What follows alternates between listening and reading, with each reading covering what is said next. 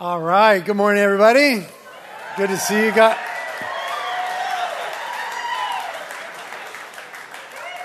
Thank you. Yes, I cut my hair. Get it all out now so we don't have to talk about it later. I cut my hair. It's good. I'm not cutting the beard. I'm not giving in to any more peer pressure. Okay? You guys are pressuring me to cut my hair. Broncos fan right there. Look at that. 6th row. All right. Okay, enough about that. Listen, I want to recommend a resource to you as we are reading, almost spilled my water. As we are reading through the New Testament together, I want to give you some resources. Sometimes you're reading the New Testament, you come across a verse like, what is this? What does it mean? And what's the context for that? And who is that guy? And what's going on? And what is that word? This is a resource that's been incredibly helpful to me over the years. It's called the Bible Knowledge Commentary. I want to recommend this to you and our Ventura campus as well. This is probably the single most used commentary by me in my life of studying the Bible. There's nothing I've used more frequently in my personal study and preparing to teach scriptures in the Bible Knowledge Commentary. So there's also an Old Testament set, but this is a New Testament one.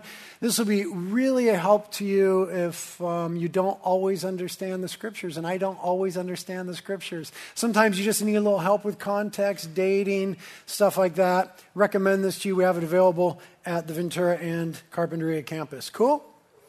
By the way, Ventura campus is joining us, and we love them very much. Let's let them know how much we love them.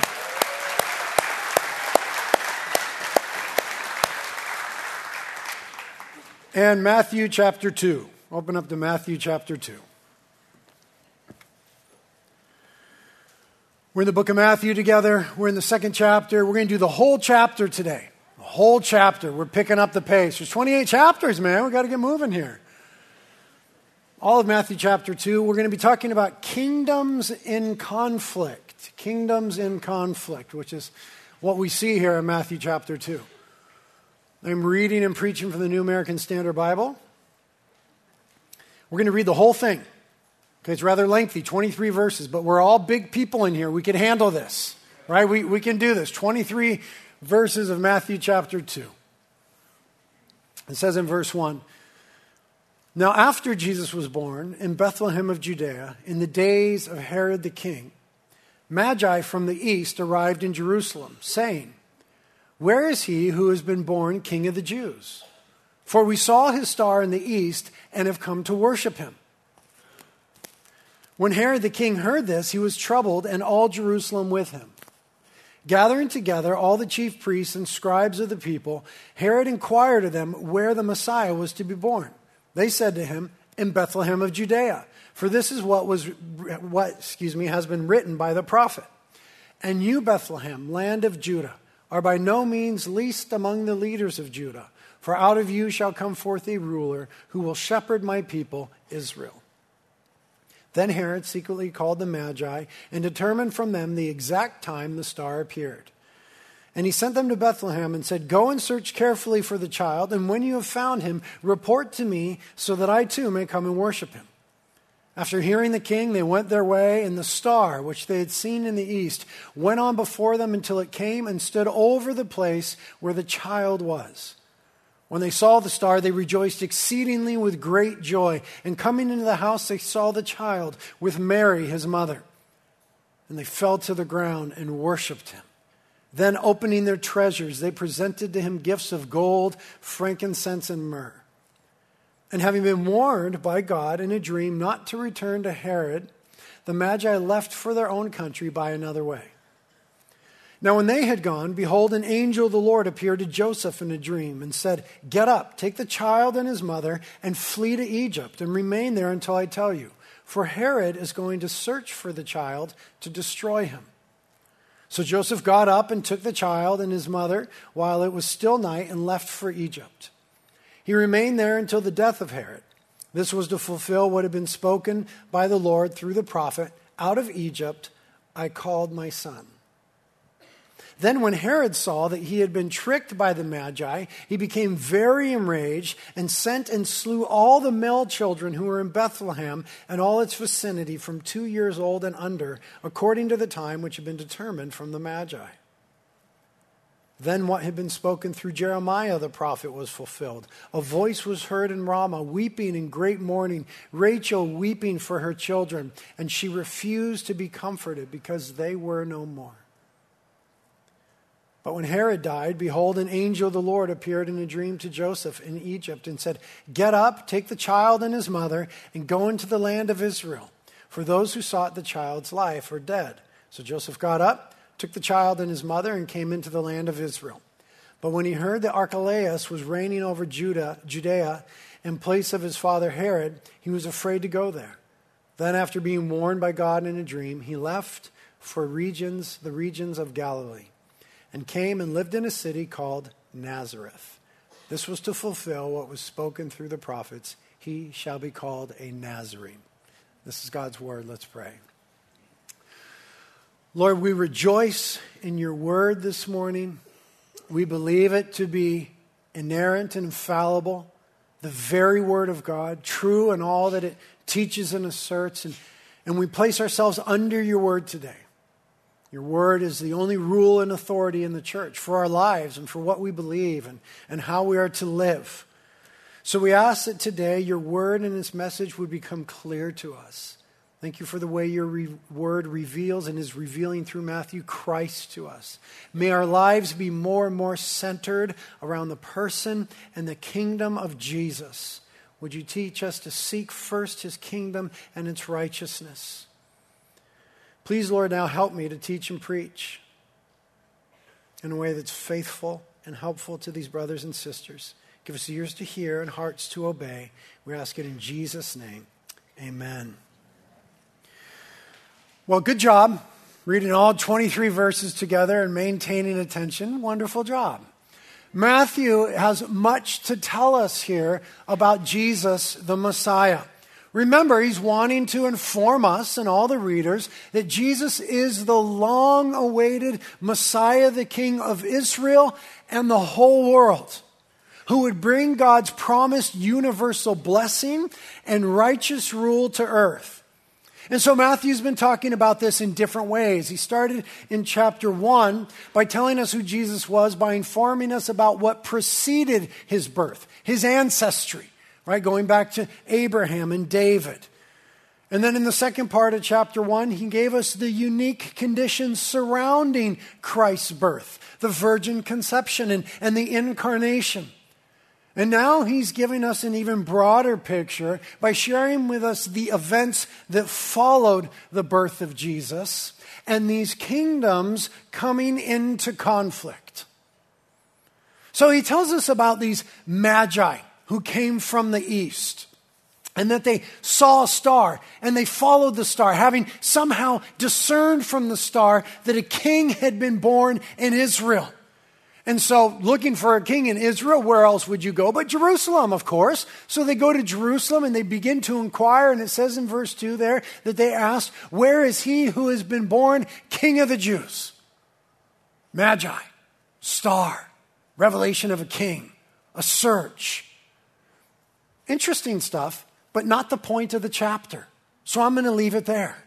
Whole books written about the Magi and the star. Who might they be? Were they wise men? Were they rulers? Were they kings? They were from the east. Where was the east? Gosh, could have been anywhere east of Jerusalem. What about the star? Did the star really stop over the house where Jesus was? How were they led by the star? How did they know from the star? Interesting stuff, not the point. Whole books written, you ought to get them and you ought to read them. What I want to draw our attention to is something that comes to us in verse 3. The fact that Herod was troubled when he heard about the birth of this king. It says that Herod was troubled, and he had pretty strong reactions to it. Now, this Herod is Herod the Great, whom we know from history and whom we know from Scripture. As you're reading through the New Testament this year, you will encounter a few different Herods. This is the first one, Herod the Great. He dies in this chapter, and then he has some sons. Herod Archelaus, whom we already met toward the end of this chapter. Herod Philip, Herod Antipas. You get some of them in the Gospels and some of them in the book of Acts. Paul will stand before one of them. One of them will die in the book of Acts. Lots of Herods in the New Testament. But this is Herod the Great. And by all measures, he was great. He was established as king in Israel in about the year 40 BC, a sort of a vassal king. He wasn't a real king. He wasn't a descendant of David. He wasn't an heir to that throne. He wasn't a real king in Israel, but he was placed there by the governing authorities in the world, Rome. And he was meant to keep the peace in a region that was difficult to keep the peace. The Jews had great ideas of nationalism. They had religious ideals and ideas that were in conflict with Roman ideals and ideas. And so they needed a strong leader in Israel. And Herod was their guy. Herod was a strong leader. He was able to keep relative peace in the land for about 37 years. And he did all sorts of building projects. When you take a tour of Israel, you'll go around and you'll see these aqueducts and these old buildings, even the ruins of the second temple there, and all these different things that were built up in ancient Israel. And you say, wow, where did that come from? Herod the Great built that. Wow, what about that? That was Herod the Great. What about this? Herod the Great. How did he do all that? Herod had many slaves. But Herod got a lot done during his 40 years or so reigning. Herod was a powerful king. He was a productive king. And Herod was a ruthless king. He was very cunning. The Caesars of Rome saw him as a master politician. He knew how to rule. He knew how to get his way. He knew how to work things. Jesus would later on call him a fox. And he was incredibly ruthless. When he felt he was threatened and his rule and his reign were threatened, he would do whatever it is he needed to do. In fact, later on in his life, he executed many of his sons and their mothers because he felt that they threatened his rule and his reign and his sovereignty. In fact, Caesar Augustus once said of Herod the Great, "You would be better off to be one of his sows than one of his sons." Your life expectancy was greater as a source of his pork than it was as an heir to his throne. Ruthless guy. The Bible Knowledge Commentary, which I just recommended to you a few moments ago, speaks a little bit about this and the context of our passage. It says, it's no surprise that King Herod was disturbed when the Magi came to Jerusalem looking for the one who had been born king.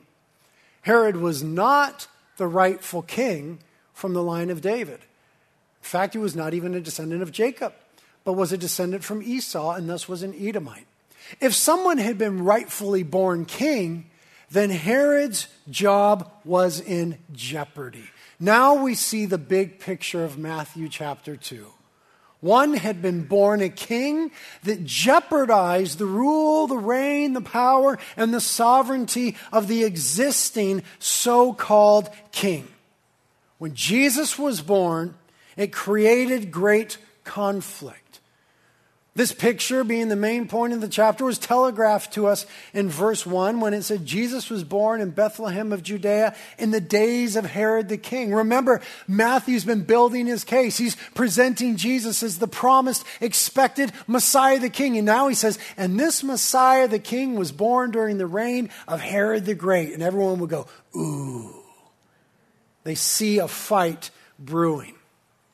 He offers more proof to us in this chapter when he talks about Jesus fulfilling the prophecies about a ruler over Israel. In verse 6, you remember that's quoted there, and that's a quote from Micah chapter 5, verse 2, written in the 8th century before Christ. And you, Bethlehem, land of Judah, are by no means least among the leaders of Judah, for out of you shall come forth a ruler who will shepherd my people Israel. Now, Herod had a sense of what was coming.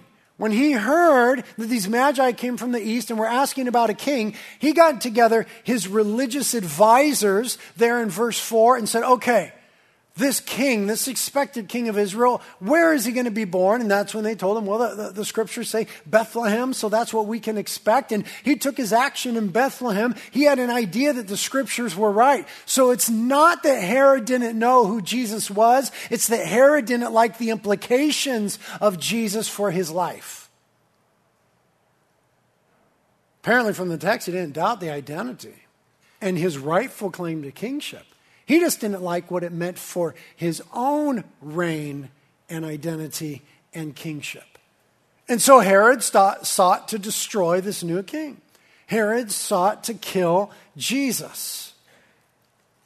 We read that again, starting in verse 12. Having been warned by God in a dream not to return to Herod, the Magi left for their own country by another way.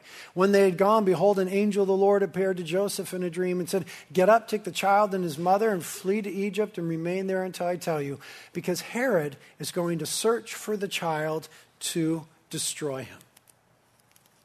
So the gist of the story is evident. God is at work. And what God is doing is coming in conflict with the king of the land. God's kingdom is breaking in with the coming of his promised king. And that's creating conflict with the one who viewed himself as king. The gist of the story is two kingdoms that come into conflict, that of Herod and that of Jesus. And you say, so what, 2,000 years ago? Well, this situation remains unchanged today. In a macro sense, in a sense that spans over time, don't we realize that we live in the midst of two opposing kingdoms? The kingdom of God and the kingdom of this world. We get that, right? The kingdom of God, when we speak of kingdom, we're speaking of rule. The rule of God extended into this world through the work of Christ, and the rule or the way or the kingdom of this world are in conflict to one another. The kingdom of God and the kingdom of this world, so to speak, are opposite in values and how they view justice and how they view leadership and how one might be saved. There are opposing views. We live in the midst, like the original hearers, of two kingdoms in conflict. James spoke about it, as he has a tendency to do, in stark terms. James said, "You adulteresses, do you not know that friendship with the world is hostility toward God?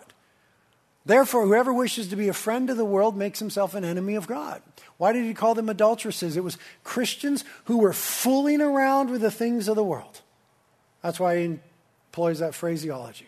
Now, what does he mean by world? He doesn't mean things that we necessarily like 4x4s and surfboards and flowers and puppy dogs and good food and coffee and all these things.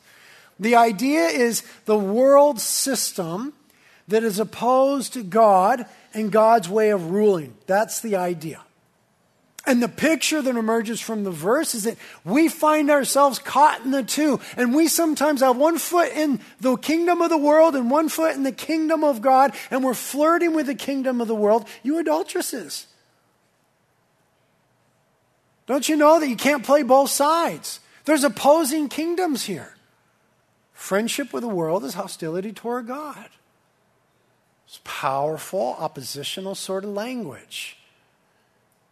John, one of James's buddies, would further say, "Do not love the world," or maybe even his brother, "do not love the world nor the things in the world." Okay, same idea. It's not talking about surfing and all this other stuff that we love. It's this world system that's opposed to God. The idea of love there doesn't mean don't enjoy certain things. It's agape. It means don't value supremely. Don't find your identity. Don't put your hope in things of the world. If anyone loves the world, the love of the Father is not in him. For all that is in the world, the lust of the flesh, the lust of the eyes, the boastful pride of life, is not from the Father, but is from the world. And the world's passing away, and also its lusts. But the one who does the will of God lives forever. There again, we have that language, this fleshing out of what you see here in Matthew chapter 2, that with the coming of the promised King, Jesus, and the associated kingdom, there comes conflict between these two kingdoms. Herod and Jesus, the world and the kingdom of God. And we often get caught in the battle.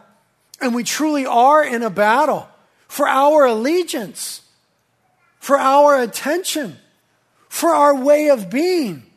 That's why Jesus had to say in John chapter 17, listen, here's the deal, Christian. You are in this world, but you're not of this world. It's a different kingdom. It's of a different quality. It's of a different nature. You're in it, but don't forget, you're not of it. Paul would come along and say, let's remember that our citizenship is in heaven, that we are members of the kingdom of heaven. Peter would say it this way: you're a chosen race, a royal priesthood, a holy nation, a people for God's own possession, so that you may proclaim the excellencies of him who has called you out of darkness and into his marvelous light. Once you were not a people, but now you are the people of God. You had not received mercy, but now you have received mercy. Beloved, I urge you, look at the language, as aliens and strangers, members of a different kingdom, the kingdom of God, to abstain from fleshly lusts which wage war against the soul. There's the call. The recognition that we are in this world, but we're not of this world. There's a greater claim on who we are. We are citizens of the kingdom of heaven. So live like citizens of the kingdom of heaven, not citizens of the world. That means in this world, you're aliens and you're strangers. There's two kingdoms, and they are in opposition to one another. And we sometimes, all the time, find ourselves in a battle for allegiance, for attention. What's going to grab our passions? Which direction are we going to go in? But one of the biggest oppositions to the kingdom of heaven is the kingdom of self. The kingdom of self. In a personal sense, Christ the King is always confronting our false claims of kingship. There's a picture here to be pondered. Herod was not the real and rightful king. We learned that already. He was instilled by Rome. He wasn't a descendant of David. He was not the real and rightful king. There was reason for his assumed kingship. The world was telling him, look, you're the king. You're the man. We're giving you the power. You can do it. You're awesome. But he wasn't the real king. There's a picture there that we need to think about. Because don't we hear the same messages sometimes from culture? Look, you're the man. We're giving you the power. You're awesome. You should do what you want. You should get where you want. You're like a king, dude. You're the boss. And we take on this persona. And what happens when we begin to follow Jesus is that Christ the King lovingly confronts day in and day out our own false claims of kingship. False claims of kingship. That's what we're doing when we choose to sin. We're playing king. We put on our little make-believe crowns and we play to be king. When we choose to sin, we're putting off the rule of Christ the King. We're putting down the standards of the kingdom of heaven. We're pushing aside his rule and his reign extended to us, and we're saying, I want my rule and my reign. I want my way. How dare you try to impede on the sovereignty of my own sexuality with this thing, the Bible? How are you going to tell me about generosity and what to do with my money? I'll be my own king as it comes to my money. In some of the most key areas of life, we like to make believe that we are kings. This is what was happening in the garden.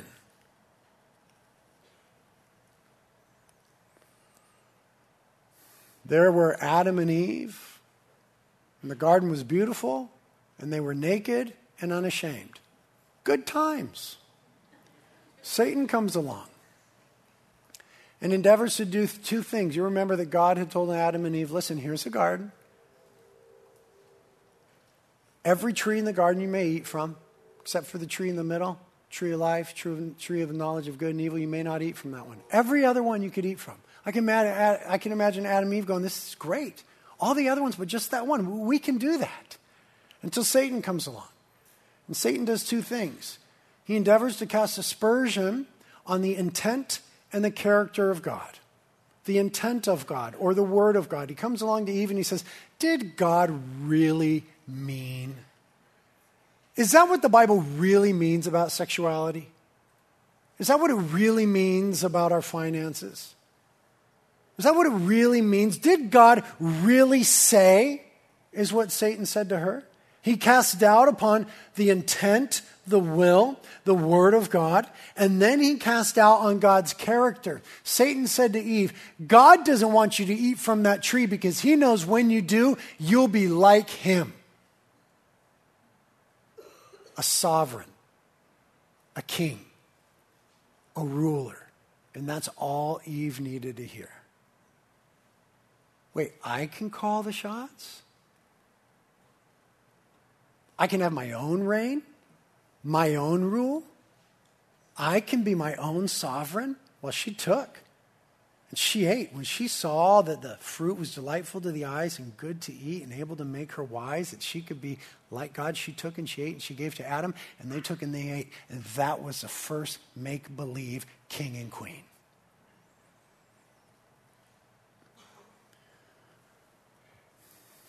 And humanity, ever since, has been endeavoring to buck the rule, the reign, the sovereignty of God.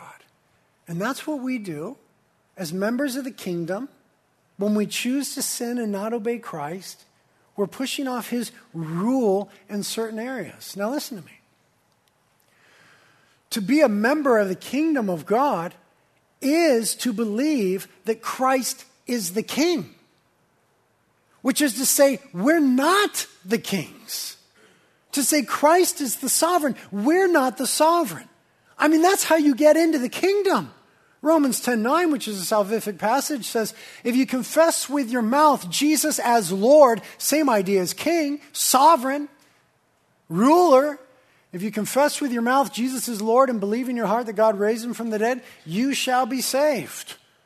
Paul said in Philippians about Jesus, for this reason also, God highly exalted Jesus and bestowed on him the name which is above every name, so that at the name of Jesus, every knee will bow of those who are in heaven and on earth and under the earth, and that every tongue will confess that Jesus Christ is Lord to the glory of God the Father.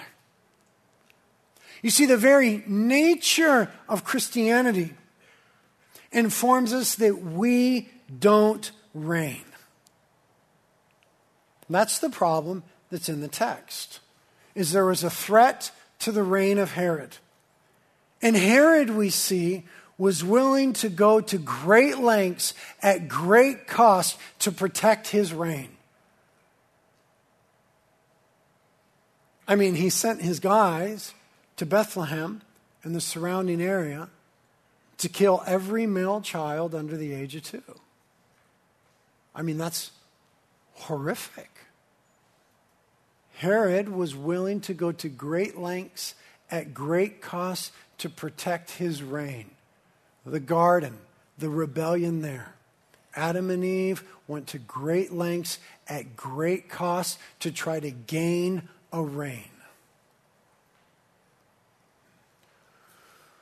So a point of reflection for us right now would be, in what areas of our lives are we trying to gain reign or assert our own rule, be our own kings?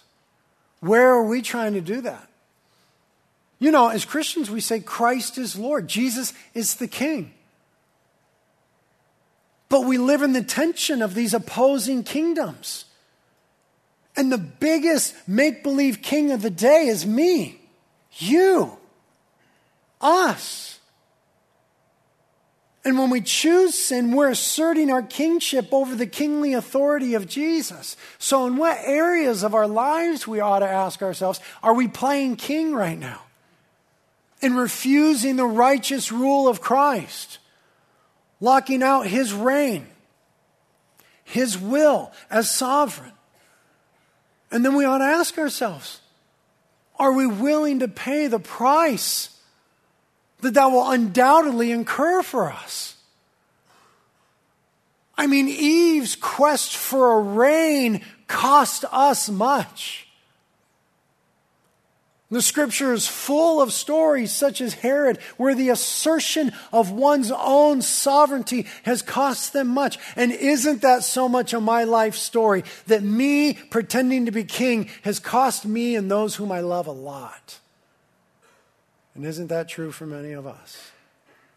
So in those areas of our lives right now where we find ourselves pretending to be kings, we need to know that Christ is lovingly, in his mercy, confronting false claims of kingship. Why are you trying to rule in that area?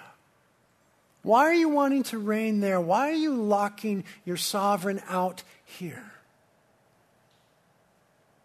To begin to identify those places, think soberly on what those decisions might cost us. I mean, Herod was willing to kill babies so that his rule was not interfered with. And sometimes our assertions to kingship cost us our marriages, our parenting, our relationships. What we need to know is that when kingdoms are in conflict, we have a choice. We see this in the text. There are two responses to this conflict. There was the response of Herod, the conniving king, and there was the response of the Magi, the worshiping wise men. There's two different responses to the coming of Jesus the King. Both parties were extravagant in their pursuits. Herod was willing to do whatever it took to have an uninterrupted reign. The wise men were willing to leave the place from wherever they were powerful and influential, travel and spend and be spent to find the one who is truly king and worship at his feet. Listen, in our daily lives, when we live in the tension of kingdoms and conflict, the kingdom of heaven and the kingdom of this world, we always have a choice. To become the conniving, make-believe kings, or to become the wise worshipers like the Magi. And to be a Christian, by definition, is to be joyfully submitted to the kingship, the lordship of Jesus the Messiah. That's what it is to be a Jesus follower. To be joyfully submitted to the kingship of the Messiah. In fact, it is, by definition in Scripture, the only way to live in the kingdom. The kingdom is presented to us as God's rule. It started in the garden. It was entrusted to Israel.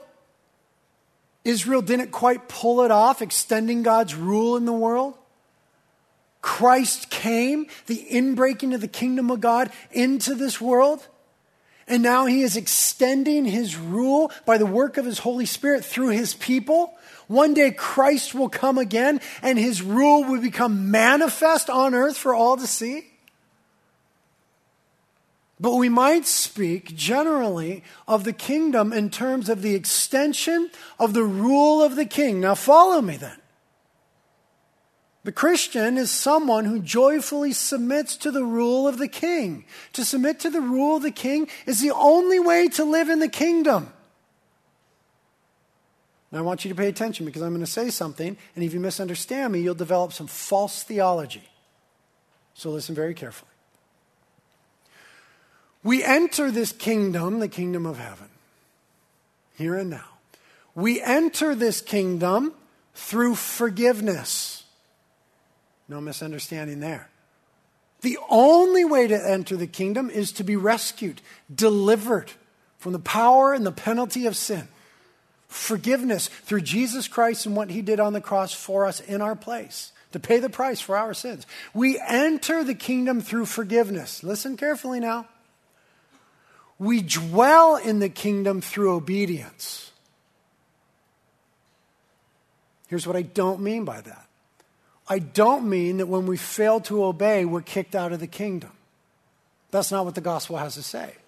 That's not even the terms in which the gospel speaks of. We enter the kingdom through forgiveness, but we dwell in, we live in, we experience, we pursue, we are faithful members of the kingdom through obedience. Our obedience never got us in. We were disobedient. We got in through the grace of God on the cross of Jesus Christ, him dying in our stead. But now that we're in the kingdom, we are meant to dwell there in obedience. You understand this. You get this.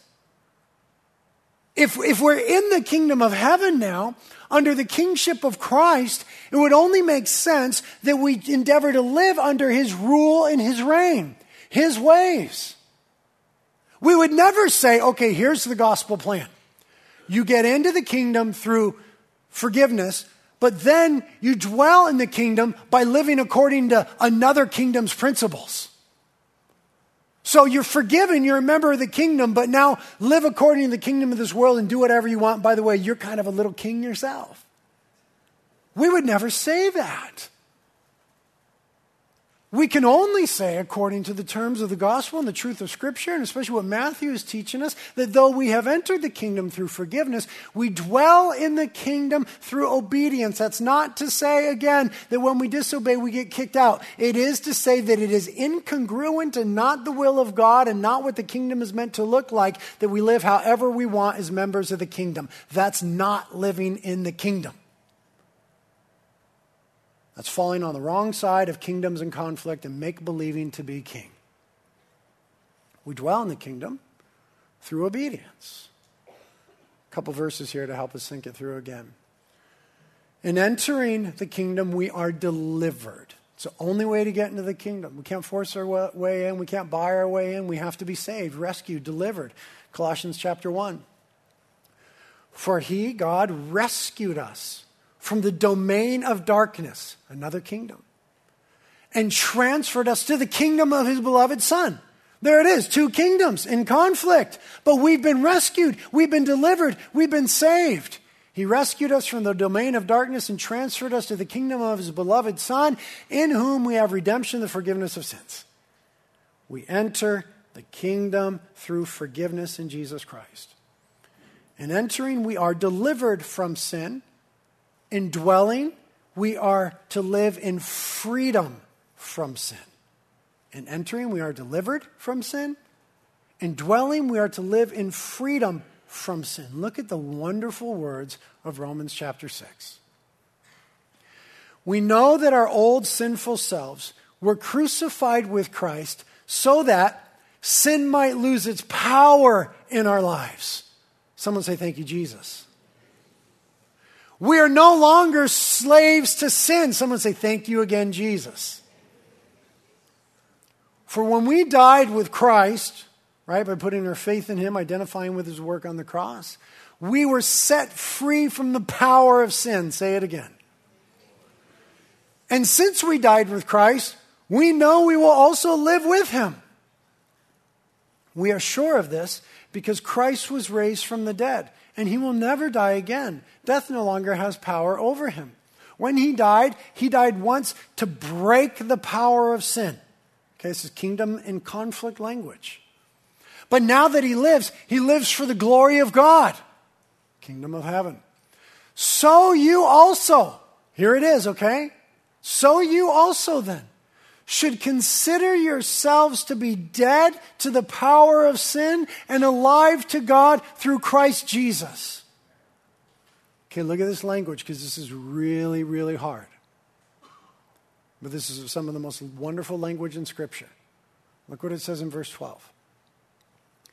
Do not let sin control the way you live. Do not give in to sinful desires. Pause right there. Let's talk about that for a moment.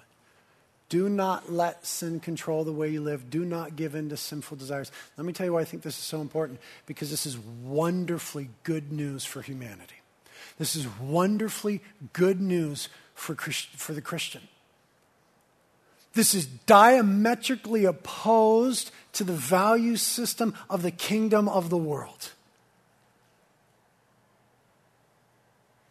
I want to be very sensitive here. Please listen to me and don't misunderstand. I want to be very sensitive. I understand the realities of addiction. I understand the power of certain things. But we must hear the Scriptures when it says that Jesus has broke the power of sin through his work on the cross. Therefore, the scriptures would enable us by the power of the Holy Spirit and the truth of God when it says, do not let sin control the way you live. Do not give in. Here's what our culture does. It gives us license to let and to give in. Because it gives us a false identity and a false kingdom. Instead of saying it's sin that only Jesus can deliver us from and break the power from, and you can have victory over it by the work of the Holy Spirit. Instead of they saying that, it says you are only ever and will always be an addict. So we begin to live out of an identity from addict. And what does an addict do? An addict does it over and over again. That's the definition. In Christ, we have a new identity. The power of sin is broken. So we actually have a choice. Do not let sin control the way you live, and do not give in. It never says it's easy, but it says it's real.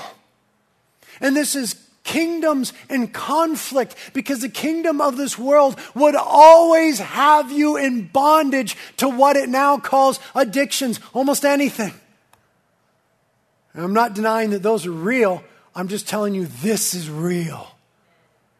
That Christ has broken the power of sin.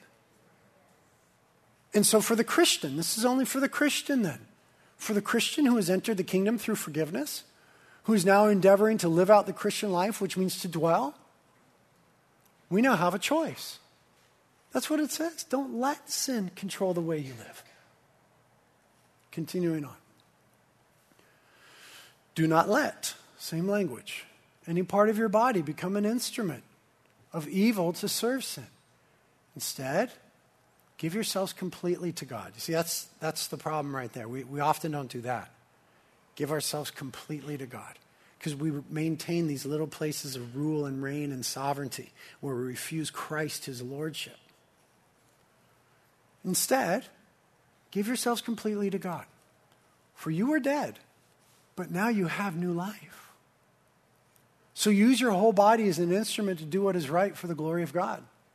Listen to these wonderful words in verse 14. Sin is no longer your master. For you no longer live under the requirements of the law. Instead, you live under the freedom of God's grace. Well then, since God's grace has set us free from the law, does that mean we can go on sinning? Of course not. You idiot. It doesn't say that there. I added that. The Holy Word of God doesn't say that. I said that. It says, of course not. And then it continues. Don't you realize that you become the slave of whatever you choose? There's that language again. You become the slave of whatever you choose to obey. You can be a slave to sin, but it leads to death. Or you can choose to obey God, which leads to righteous living. Thank God. Once you were slaves of sin, but now you wholeheartedly obey this teaching that we have given you. You see, the scriptures in the gospel story in Matthew chapter 2 are clear. We are not meant to be kings. We were once slaves, but we have been delivered. We have been set free. We have a new identity and a new life. We are members of the kingdom meant to dwell under the righteous rule of the king. So when we find ourselves living in the tension, does anybody identify with the tension? Am I the only one that feels it? When we feel this internal and external battle between the kingdom of this world and the kingdom of heaven, it's good to know that there are two roads you can go by. You can slip back into the way of being the conniving king, or you can hear the invitation of the text to join with the Magi, the wise men, who worshiped Jesus. And we worship Jesus best by obeying Jesus. Jesus said, if you love me, you obey my commands. It wasn't an easy thing. It's a great exchange. Christ died in our place for us that we might have new life, the power of sin being broken for us. God has given us his Holy Spirit to live in us, which is the power of God for new life and righteous living. It's no small thing. I'm not saying it's a simple little thing. Just don't do bad things. I'm not saying that. I'm saying we have been redeemed with the imperishable blood of the Lamb. And so the best thing that we can do is offer ourselves as living sacrifices to live under the kingship of the King. Remember the book of Revelation? All of heaven is singing. Glory to him who sits on the throne. And in chapter 4, there's the 24 elders who are representative of the church, the people in the kingdom. And they have little crowns on their head. And they fall down and they throw their crowns at the feet of Jesus. And they say, "Worthy are you." So we ask ourselves at the end, where do we need to submit? We need to remember that when we struggle with submission, that the King is right. The world will tell you the King is wrong, but the King is right. Where do we need to submit? Where is a real struggle to relinquish some of our sovereignty and rule and reign? Just remember, the King is right. Put that on the screen, Rennie. Second thing we need to ask ourselves is, where do you need to trust? It's at the end of my notes, Rennie. Where do you need to trust? The King is good. Listen to me. Satan and the world will try to tell us that the King isn't good. And so when we're struggling with trust because our children are sick or our hearts are broken or our little kingdoms have crumbled, we have to remember the declaration of Scripture, surely God is good. The King is good. We can trust the King. It would have been better in the garden if we had trusted the King. It would have been better so many times in my life if I had trusted the King. It would have been better for Herod if he had trusted the real and better King. Where do we need to repent? The King is merciful. The King is merciful. When Peter in the book of Acts was preaching and showing them that, listen, this Jesus whom you crucified, that was the King, man. It says that they began to freak out and they said, what should we do? What should we do? The people began to say, we killed the King. Peter said, repent. The times of refreshing may come from being in the presence of the Lord. The King is merciful. If we confess our sins, he's faithful and just to forgive us our sins and cleanse us of all unrighteousness. And finally, where do we need deliverance? Sometimes we just need to be saved. Maybe some of you here today, ultimately, need to put your faith in Jesus Christ, be forgiven of your sins, and enter the kingdom, be saved. And begin to live in the kingdom under the rule and the grace and the love of God. For the rest of us, this sin thing can be tough. And so we need to remember, when we need deliverance, that the King is strong. The King is strong. He is stronger than any addiction. He is stronger than anything that may have us bound. He is stronger than any loss. Better than any disappointment. Wherever we need deliverance, the King is strong. So bring your bondage to the King and show him what needs to be broken. The King is strong.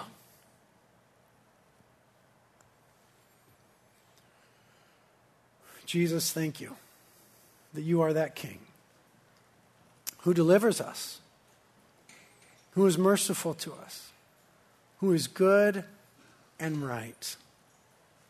Thank you, Lord. that all those things would be manifest in our time now of worshiping and reflecting. Holy Spirit, please help us to identify places where we're bound and we need deliverance. And set us free today, Lord. Thank you for the prayer team that's up here, mighty in prayer. Would you give it us boldness to get out of our seats and come and be prayed for and to say, I'm bound in this area. I need to be delivered here. I feel trapped here. And Jesus, we believe you'll set us free. Thank you that as we repent today and take postures of repentance and get on our face before you and so on and so forth, thank you, King Jesus, that you're merciful. Flood us with grace and mercy, Lord. Surely you're good and you're right. Holy Spirit, help us to identify where we've been wrong and where we struggle with trusting. And Holy Spirit, exalt this great and glorious King in our lives, that we would not fear the loss of our own kingdoms, but we would joyfully throw our crowns at the feet of the one true King. We ask it in Jesus' name.